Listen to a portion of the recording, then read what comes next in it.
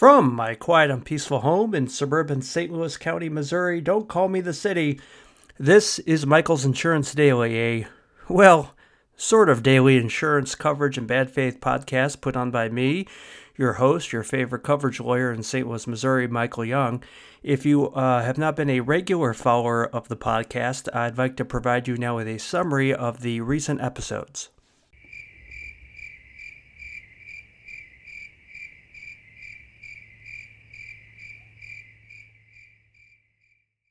That's right, ladies and gentlemen. Lately, it's been crickets.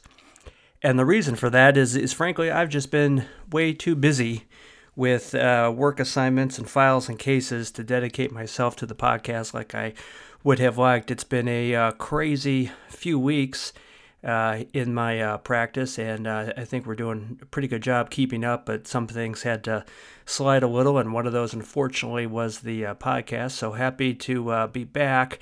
We'll do a few more episodes of this podcast in this format, and then we'll probably take a break and then come back with something a little interesting, maybe later in the summer or the fall. I don't know. We'll have to watch this space a little bit on that. But for now, for a few more episodes, we're going to do Michael's Insurance Daily, and I can't think of a better way to come back into the Michael's Insurance Daily podcast than by inviting my very good friend, Sherry Belitz, on here to chat with us a little bit about virtual jury trials. You may remember when Sherry joined us for a series of podcasts to discuss social inflation and nuclear verdicts. Welcome back, Sherry. It's great to have you. I understand you have an exciting new venture you've been working on during your time in quarantine. Can you share a little bit about that? Hi, Mike. Thanks so much for having me back on your podcast. Talking to you on the air is even more fun than talking to you on LinkedIn. So, yes, I'm thrilled to announce my quarantine has not totally been spent on Netflix and eating ice cream. So a good part certainly has. And if you need any television recommendations, I'm going to suggest you start with Ozark and then move right on to Succession. So kidding aside, the exciting new venture, I've started a communications company called Sherry Belitz Communications. It is psychology methodology for litigation education. How's that for an elevator pitch? That's great. How did you come up with the idea for an education company? Well, my favorite part of trial consulting has always been teaching classes, seminars, doing podcasts, webcasts, and CLE. So I wanted to start a company where the primary goal was to educate lawyers and insurance professionals how to use social psychology to achieve favorable litigation outcomes. And I actually call this company my Corona baby. So how are you doing, Mike? Things are moving quickly in the insurance coverage world, and it's probably a very exciting place to be now. You've been doing a lot of great work with keeping the insurance community updated. How do you even keep up? Do you sleep much? Well, it's been challenging, particularly the last couple of weeks. There's so much going on in the world generally, and just reflecting on that. But as professionally, it's been a very busy time, and frankly, that's one of the reasons I've not kept up on the podcast as much, as I'm just trying to keep up with my cases and my files, and not commit malpractice. So it's certainly been a challenge. But diving in, it seems like almost overnight anyway, the hottest legal topic in the legal community is virtual jury trials. By virtual jury trials, I mean Zoom or other online platforms for jury trials. I know that the legal community has watched in awe, really, as a jury trial in Texas proceeded online recently. For those of us who didn't watch, can you tell us a little bit about it? Sure. So the case in Texas that has caught everyone's attention has been characterized as a quote-unquote summary jury trial, which is an alternative dispute resolution process. And in this particular case, the parties participated in a one-day online jury trial, followed the next day by a mediation session attempted to settle the dispute.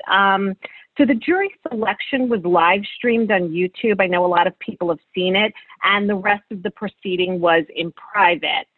So conceptually, this is not that much different than what trial consultants have been doing for online mock trials for years.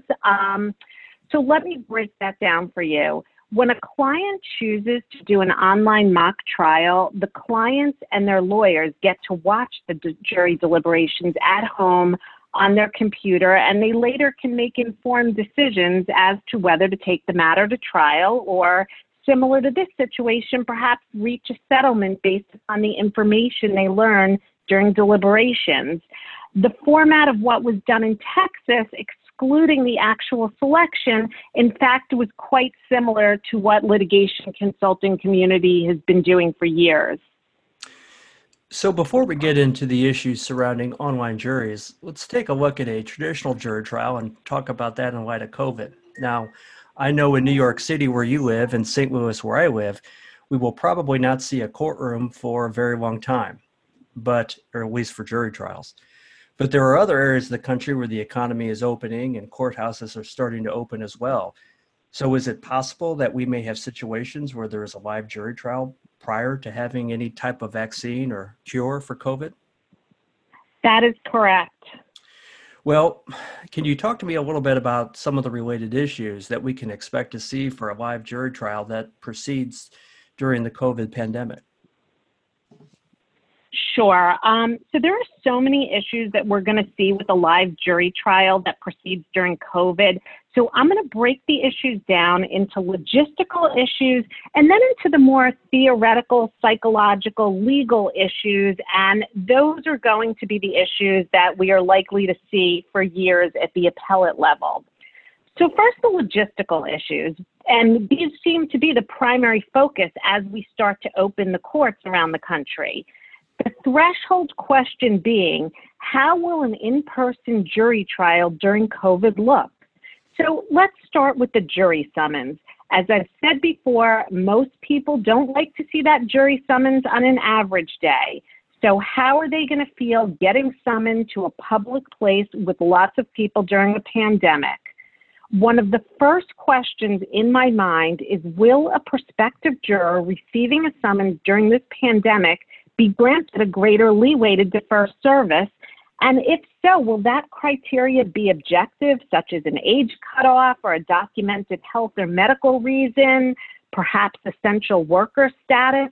Or will there be more of an honor system in place, something where a deferral is just sort of automatic if one chooses, as in if they're not comfortable, they can defer, which of course begs the question, will there be even a jury then in this case? Will enough people be comfortable to actually serve on a jury? So the next issue we hit after the summons is, once it's determined there will be a large enough jury pool, how many cases can proceed at a time?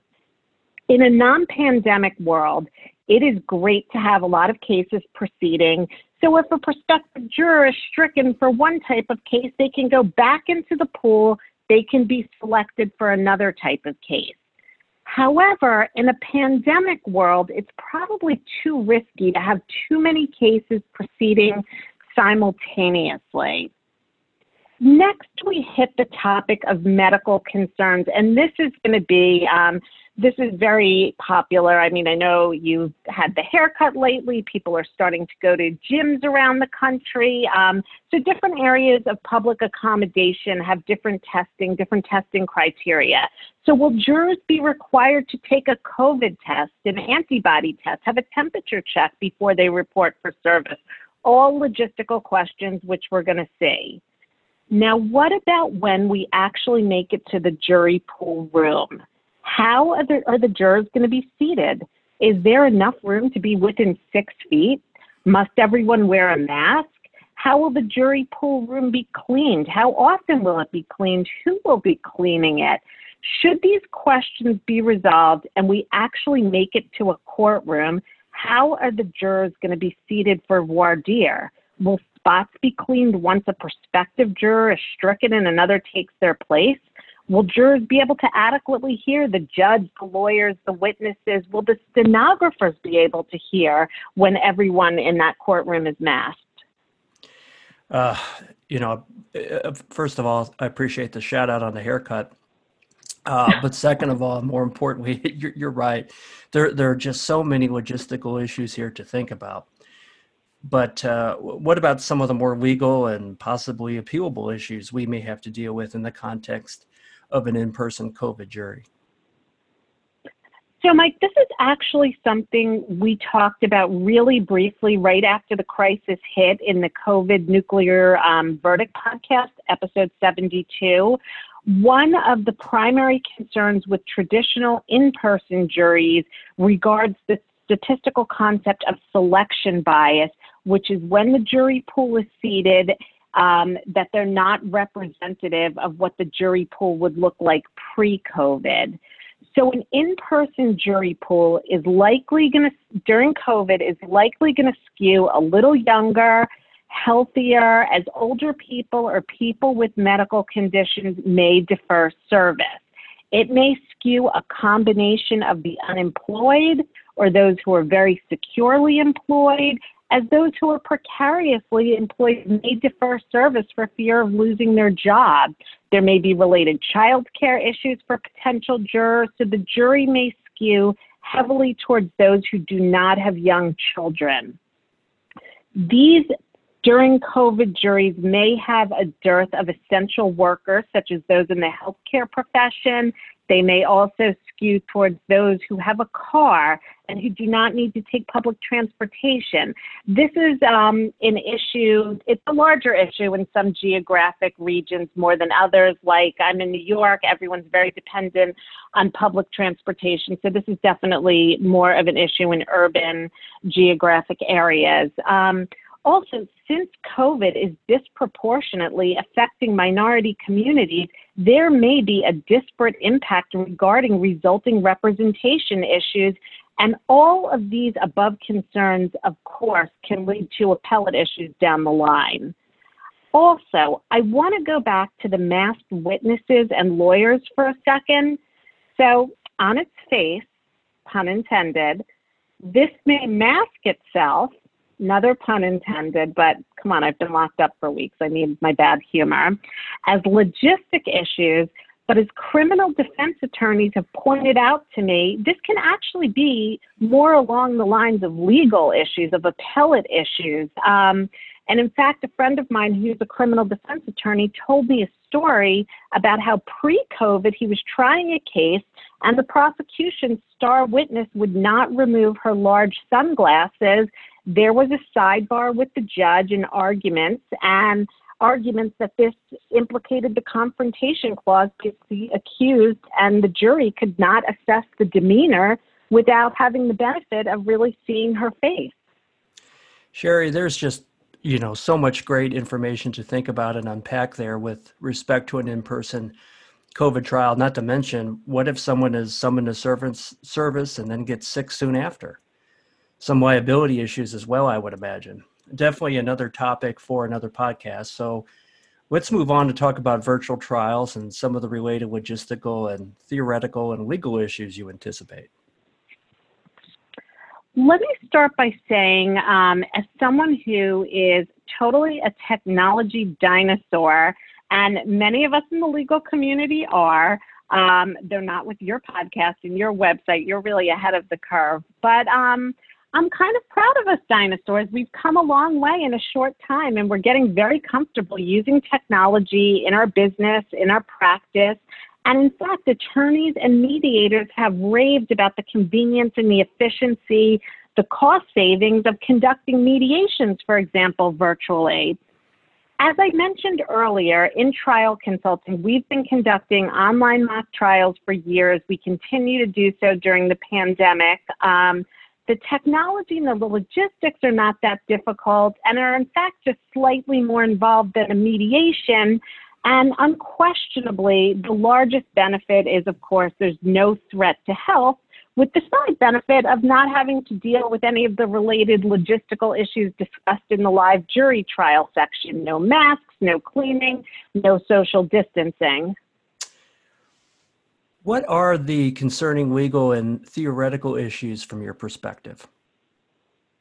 So this is where the big issues are found.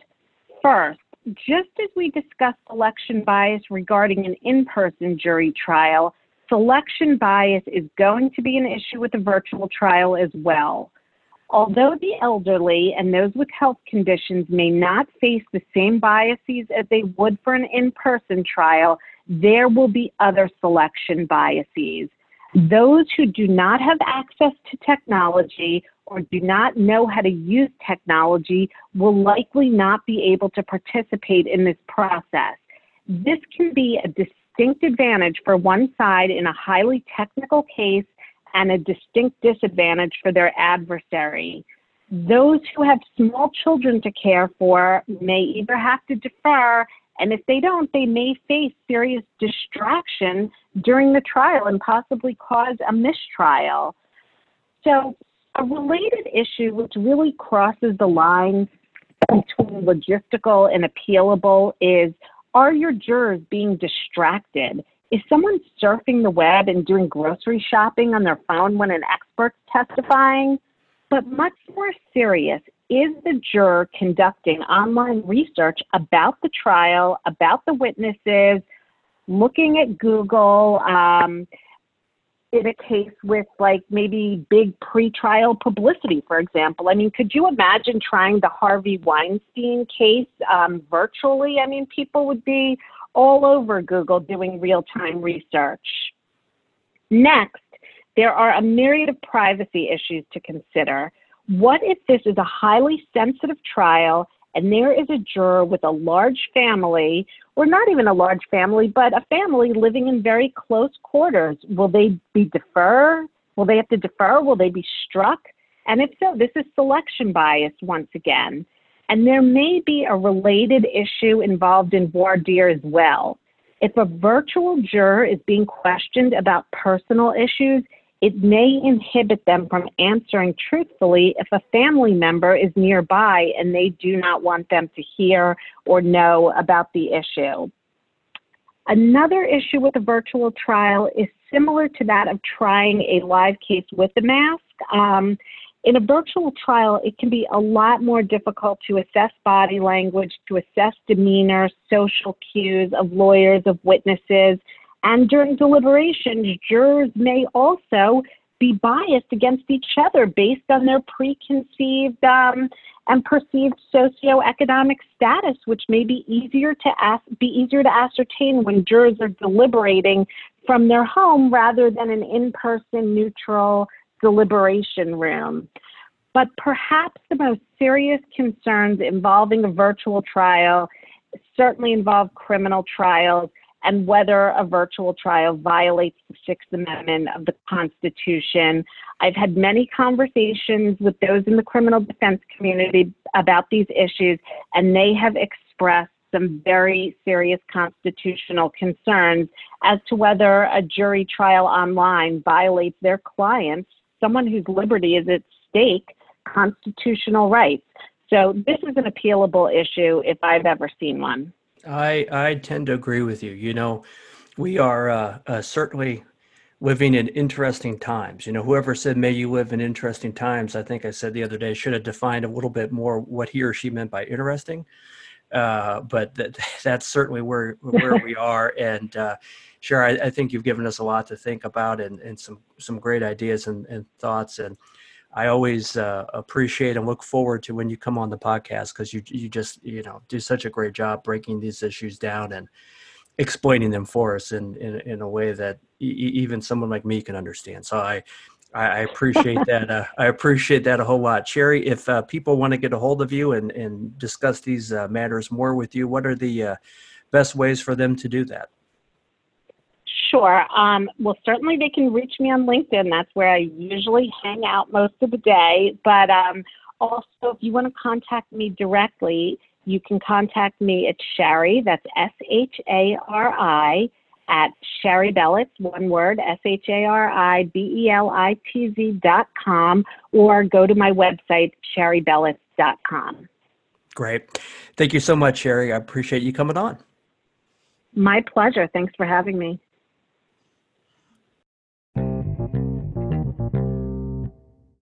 Hey guys, thank you so much for listening to the podcast. If you liked what you heard today, I would love it if you were to subscribe and also share this podcast with your friends and colleagues. If you want to learn more about me, Michael Young, just go to my website, michaelyoungstl.com. That's michaelyoungstl.com. You can find my articles, blog posts, links to my LinkedIn, Twitter, email, all that good stuff. As always, you have to remember that the choice of a lawyer is an important decision and should not be based solely upon advertisements. Have a great day.